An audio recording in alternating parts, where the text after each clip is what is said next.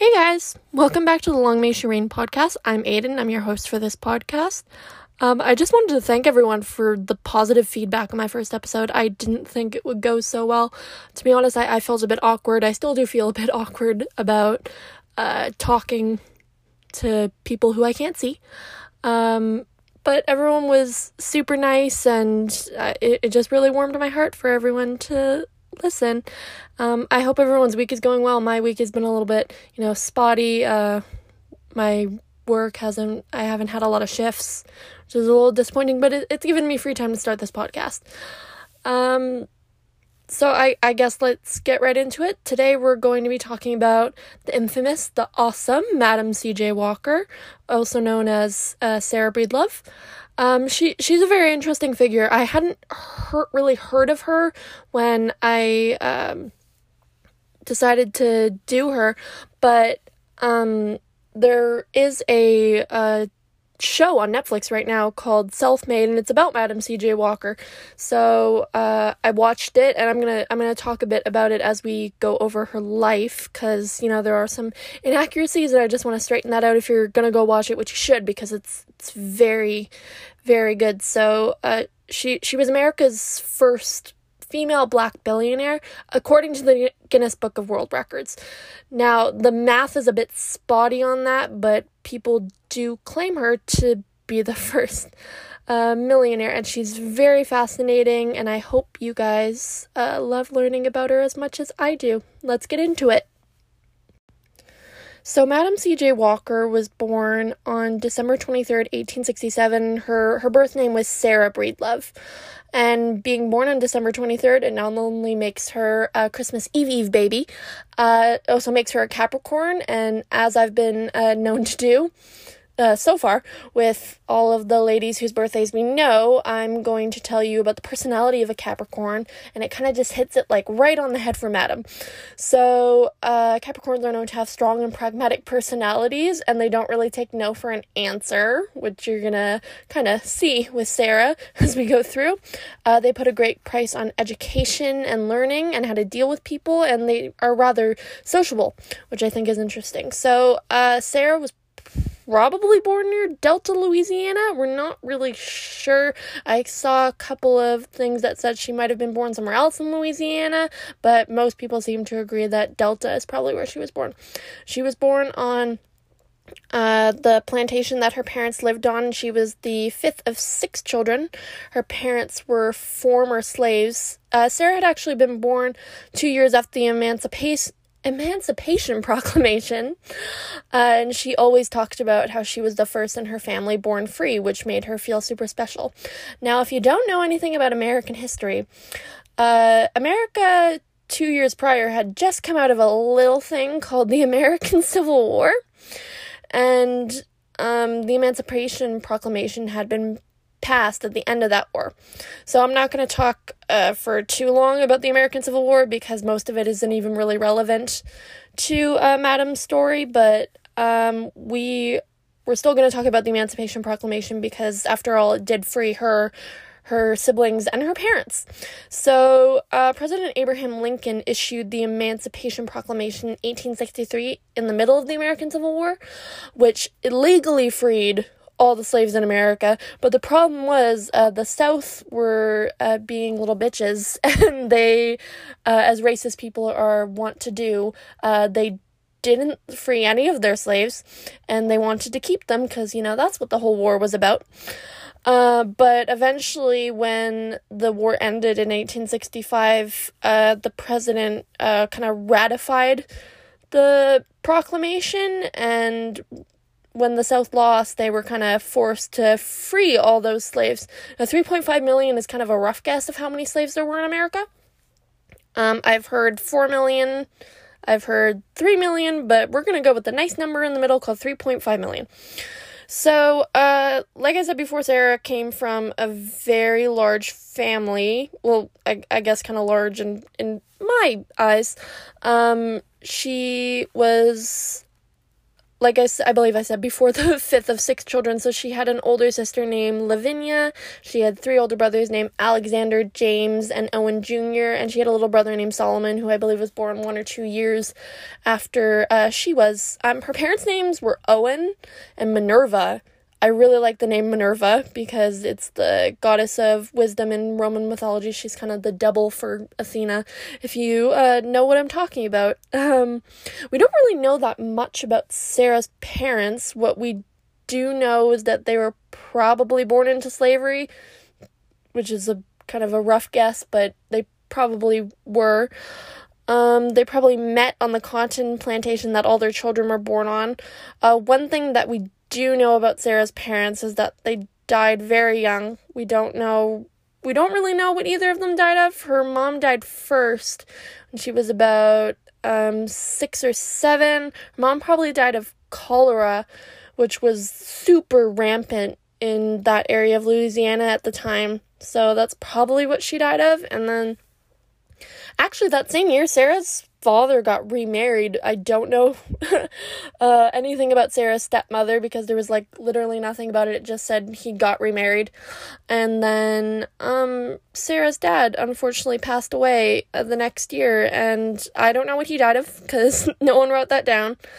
I'm not really sure how Sarah felt about her parents' death. I imagine she was probably really devastated.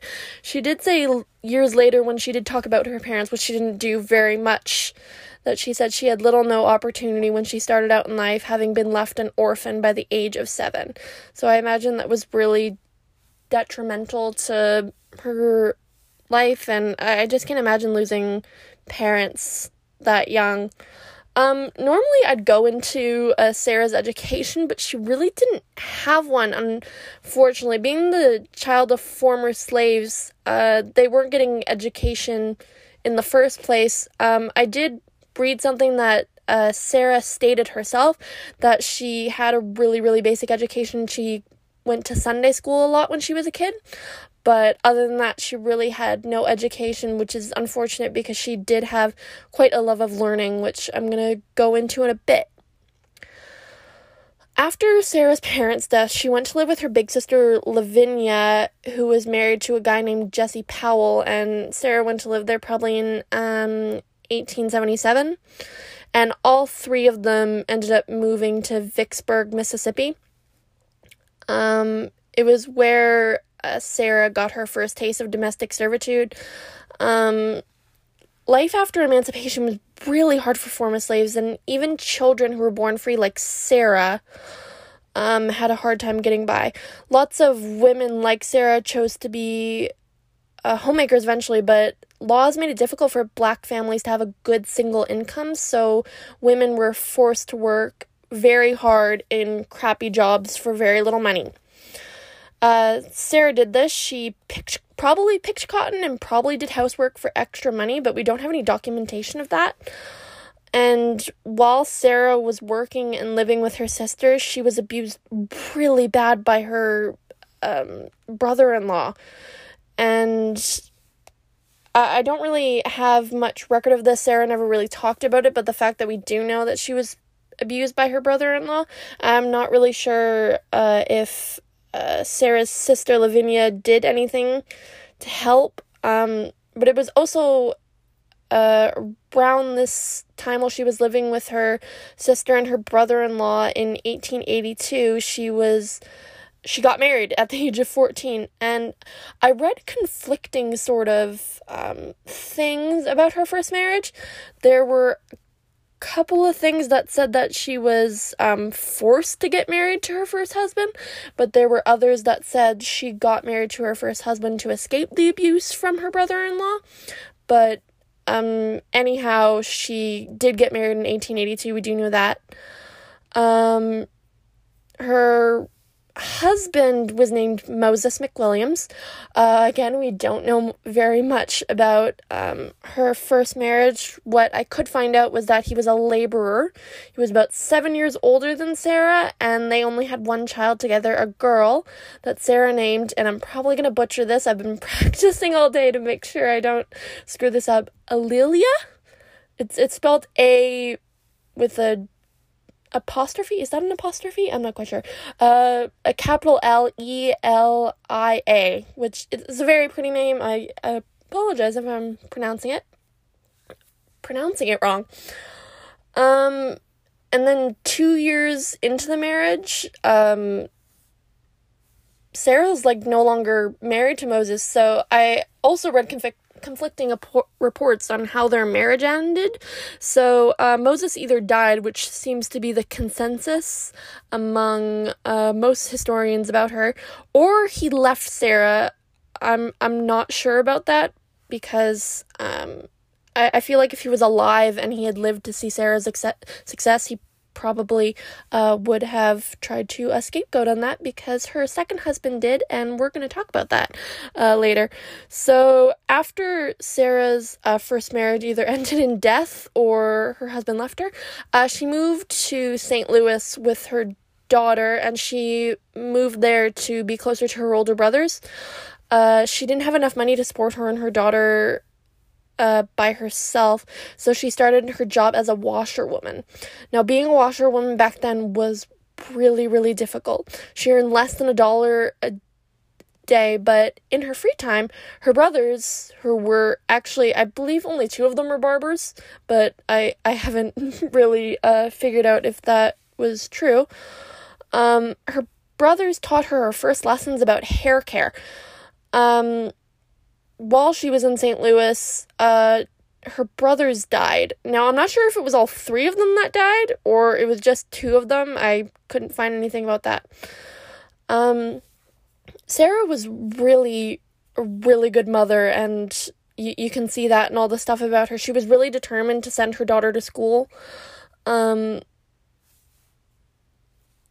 because she thought it was very important to give her daughter Alelia everything she never had, which is very sweet, and I love that about her. So in the neighborhood that Sarah lived in at the time, a music style called ragtime music was developing.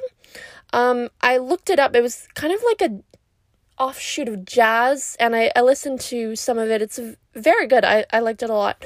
And Sarah started singing at her local church, and this is also where she started to yearn for an educated life, like some of the women she met at church.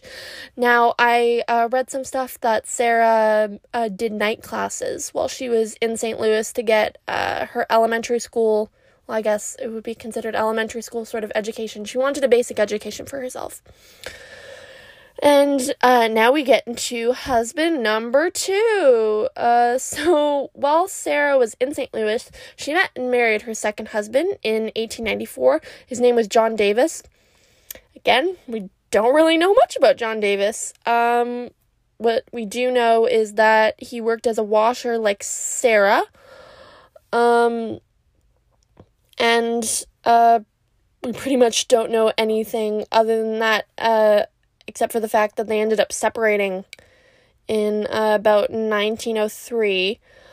According to Sarah's great-great-granddaughter, Alelia Bundles, Sarah's daughter's school records show spotty attendance during the marriage. So that can mean a lot of things. Alelia Bundles thinks that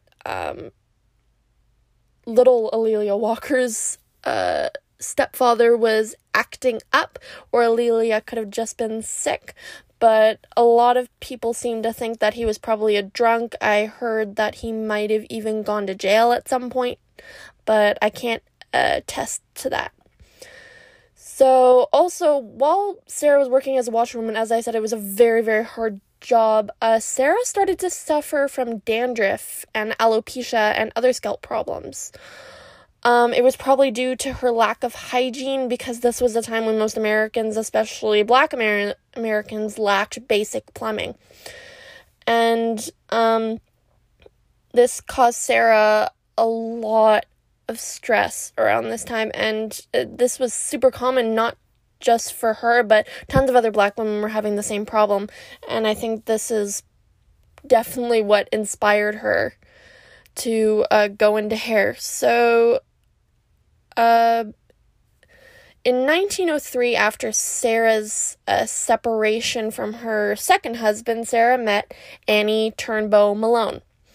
Annie was a very successful Black woman in the hair care business. Unlike what was shown in the biopic Self-Made about Sarah's life, their rivalry wasn't really much of a rivalry. It was really a professional rivalry. Sarah did learn a lot from Annie about the hair care industry. And like I said, they weren't very bitter rivals. While working for Annie, she did move to Denver, Colorado in 1905 to sell Annie's hair care products.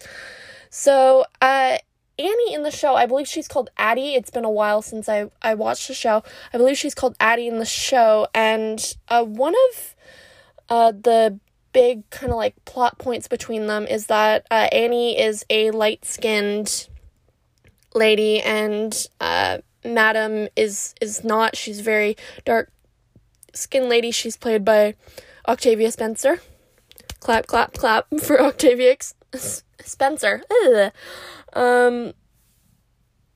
And one of the big things about them is that Addie doesn't want Madam to sell her products because she doesn't have the right look, which didn't happen. I've looked at pictures of both Madam and Annie, and I don't really see any difference in their skin color, so I'm not quite sure why they did that. Maybe it was just to kind of stir up entertainment for the audience, because their rivalry wasn't nearly as bitter as it was shown in the show. Also in Denver, Colorado, Madam met her third and final husband, Mr. C.J. Walker, which is where she gets her famous name from.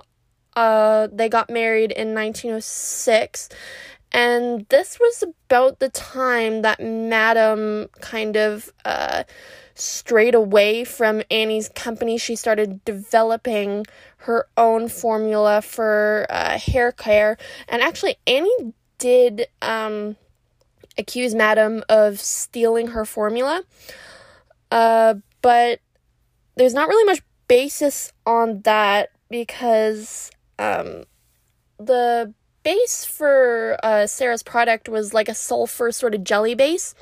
The thing was, this had been kind of an ingredient in hair growers for years and years, so there's not much basis to that. So Sarah's husband CJ was a advertising guy, and he took care of the advertising, where Sarah sold her product door to door and taught Black women to style their own hair. Sarah had her daughter put in charge of the mail order system. Sarah was super adamant that her daughter have a big part in the company, and to give Aurelia the skills and education that she never had, like we talked about before. And it was also during this time that Sarah started selling her products to the southern states. She was a very good businesswoman, and I think that's why her company would eventually take off. Okay, so speaking of success, in 1908, Sarah had her family move to Pittsburgh, where she opened her first beauty school. It was also a salon, and she called it Lelia College after her daughter, which is adorable. She had this done so she could sell her products and she could bring women in to be hair culturalists, which is the ladies who do hair. I'm not really sure why they don't. Do they still call them hair culturalists? I bet they do. I don't know. I don't work at a salon. Sarah made it a very big selling point when she started her beauty school. It was a place to give women better jobs because, like I said before, Black women were doing a lot of menial labor like cotton picking and being a washerwoman like Sarah was. One of her big sticking points was that women would have a good paying job where they'd be paid 4 times more than they would have ever made as a washerwoman, and it would also make them proud of what they did. So it was also during this time that husband number 3, C.J. Walker, he fucked up. And he wasn't supportive. So in the 1910s, Sarah's company started to pick up speed, especially after the opening of her hair college. Sarah's husband began to feel inadequate in the company, which, as we know, ladies, is small dick energy. because Sarah was the driving force of the company. His name might have been on the company, but she did all the work. And, I really had high hopes for CJ because in the show, he is so sweet. He is such a good guy until he starts drinking and feeling inadequate. And then he just kind of goes off the rails. Apparently, the actor who played him is kind of like a veteran of playing bad husbands on TV and movies. So apparently, people thought it was kind of a spoiler when he was cast as Madam CJ's husband. I found that funny. It's not really relevant. CJ actually started an affair with one of Sarah's salesmen because Sarah had a lot of salesman that she pushed out to sell her products so that, she didn't have to do it anymore. The salesman's name was Dora. CJ also started drinking really heavy, and Sarah got super sick of the cheating and the drinking, and they separated and eventually got divorced in 1912. CJ actually ended up marrying Dora, and they tried to start their own hair care company to kind of like rival Madam's. Safe to say it didn't work. Their company sort of crashed and burned because, they just didn't have the same, they weren't the same kind of power couple that Madam and CJ were. After CJ divorced Dora, CJ blamed Dora and the alcohol for his poor decisions. He even wrote a public apology letter in 1914, and when Sarah heard about it, she remarked that their troubles had started well before the affair, which is mic drop on Sarah's part. So, right after this, after about 2 years in Pittsburgh, Sarah decided to establish her main headquarters in Indianapolis. Her daughter stayed back to run things in Pittsburgh, and they even opened a new salon in Harlem, which was a very booming neighborhood in New York in the 1910s. Sarah bought a factory at the same time, which was the main headquarters of her business. She had a place to make her products. She even started a training school for her salons, and she actually called them Walker Girls, and that was kind of a big part of her brand. There was also a laboratory built for research. One of the great things was most of their key positions in the company, such as like management, were women. She created tons of jobs for women who would have otherwise been doing worse jobs, like I said. As Sarah's company began to grow, she became world-renowned for what was eventually called the Walker method of grooming your hair. So I'm going to kind of talk about the method because I found it very interesting. I thought you guys might find it interesting. So, they kind of like came in like little kits, like I've seen pictures of them, and they're pretty cool. It included a shampoo to help with your hair growth and the applying of hot combs. So while Sarah didn't invent the hot comb, she kind of popularized its use for grooming black hair because it helped kind of like straighten it and smooth it out. Sarah claimed her method would make hair soft and luxurious. So, as success does, a lot of companies tried to imitate her, and this included Annie Turnbull Malone, like who I said accused Sarah of stealing her formula, but most of that formula was pretty much the same. So, as Sarah began to accumulate more money from her success, she started some activism and philanthropy, which I want to talk about because she was incredibly generous and she helped like so much with like black education. So there was this thing back in the day called the Negro Business League of America, which was kind of like, it was like a convention to promote black businesses. So Sarah spoke more than once there. She wasn't a keynote speaker, actually, the first year that she went there. She was just a vendor, I believe, and she was, like, talking to people on the floor of the convention and telling people about her product, and she actually made such an impression that she was invited back the next year as an actual speaker. And she was also probably the only female black business owner there, because I couldn't find any record of any other female businesswomen being at that convention. Sarah helped raise funds for the YMCA in Indianapolis. She actually built quite a few YMCAs for Indianapolis and other cities.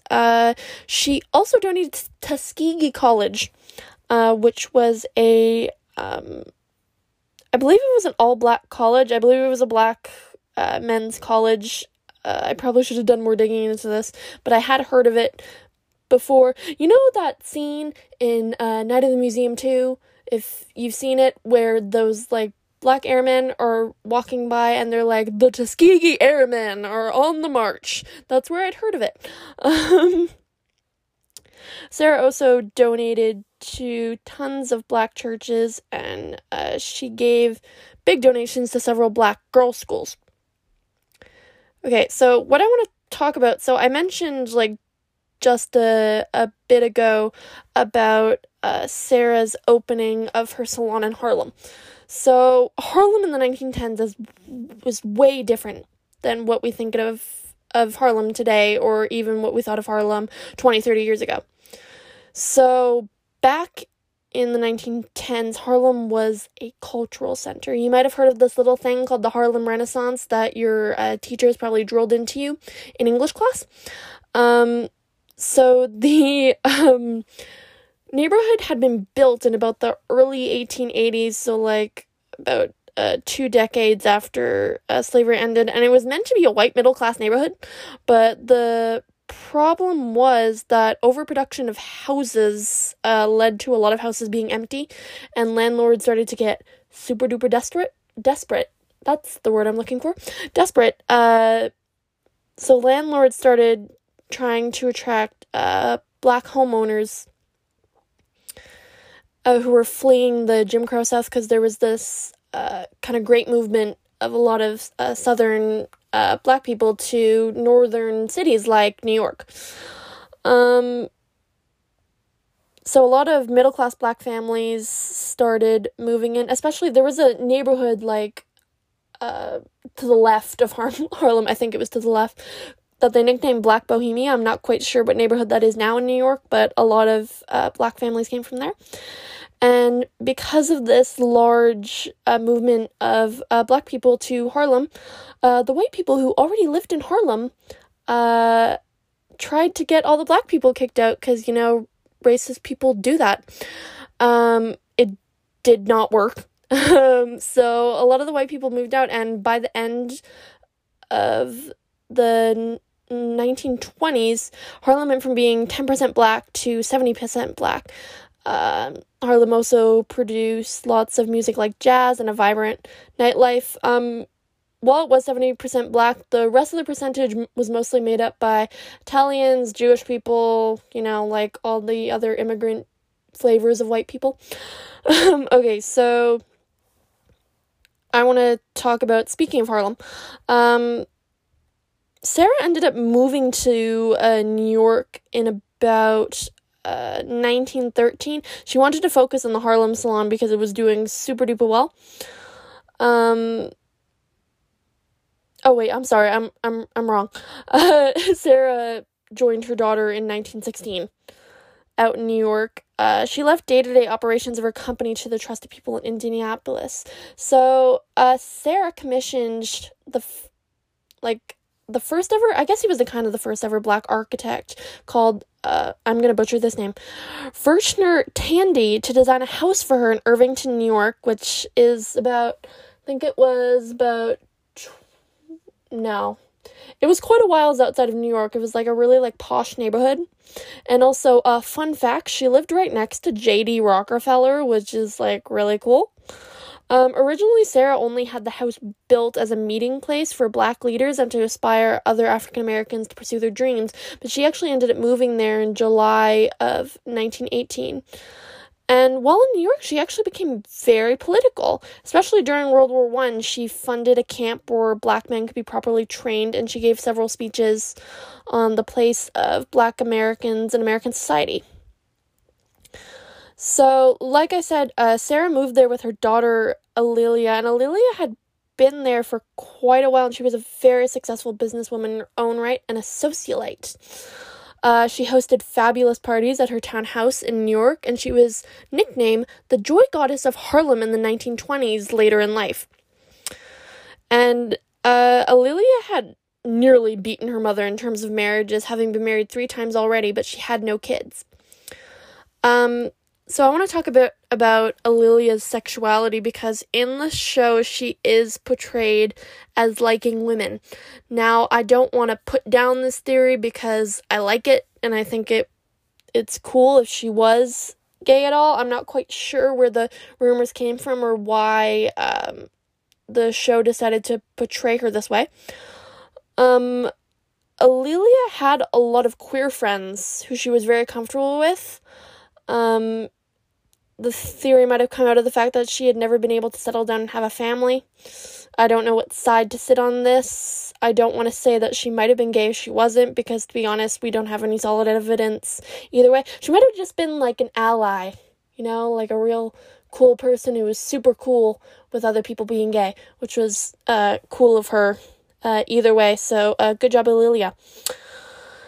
So now we're kind of coming to the end of Sarah's life. In April of 1919, Sarah got really sick, and on May 25th, 1919, Sarah passed away in her New York home. She died of kidney failure and hypertension. Sarah was buried in a cemetery in the Bronx. Her gravestone is very small and simple. I looked at a picture of it, and it just doesn't look like a gravestone of a person who was this cool. It just says Walker on it, so you literally never know that she was there. Her whole company was given to A'Lelia. She became president until A'Lelia died, and A'Lelia eventually passed on the company to her adopted daughter, May. Now, I wasn't able to find very much about A'Lelia's daughter, May. I do know that they adopted her when she was about a teenager. I'm not quite sure what happened to her parents, because in the show, they mention her parents and say that she still has them, but I read that she was an orphan in my research, so I'm not quite sure. And May is she's the grandmother of A'Lelia Bundles, who is a very kind of slave to her craft on researching her great-great-grandmother. So let's kind of go into legacy. So Madam, she really changed the game for Black beauty. She gave Black women better jobs so they wouldn't have to settle anything less than they deserved. I kind of want to talk about the TV show because, like I said before, if you want to watch it, you should watch it because it's very fantastic. So I think that Octavia Spencer did a fantastic job portraying Madam C.J. Walker.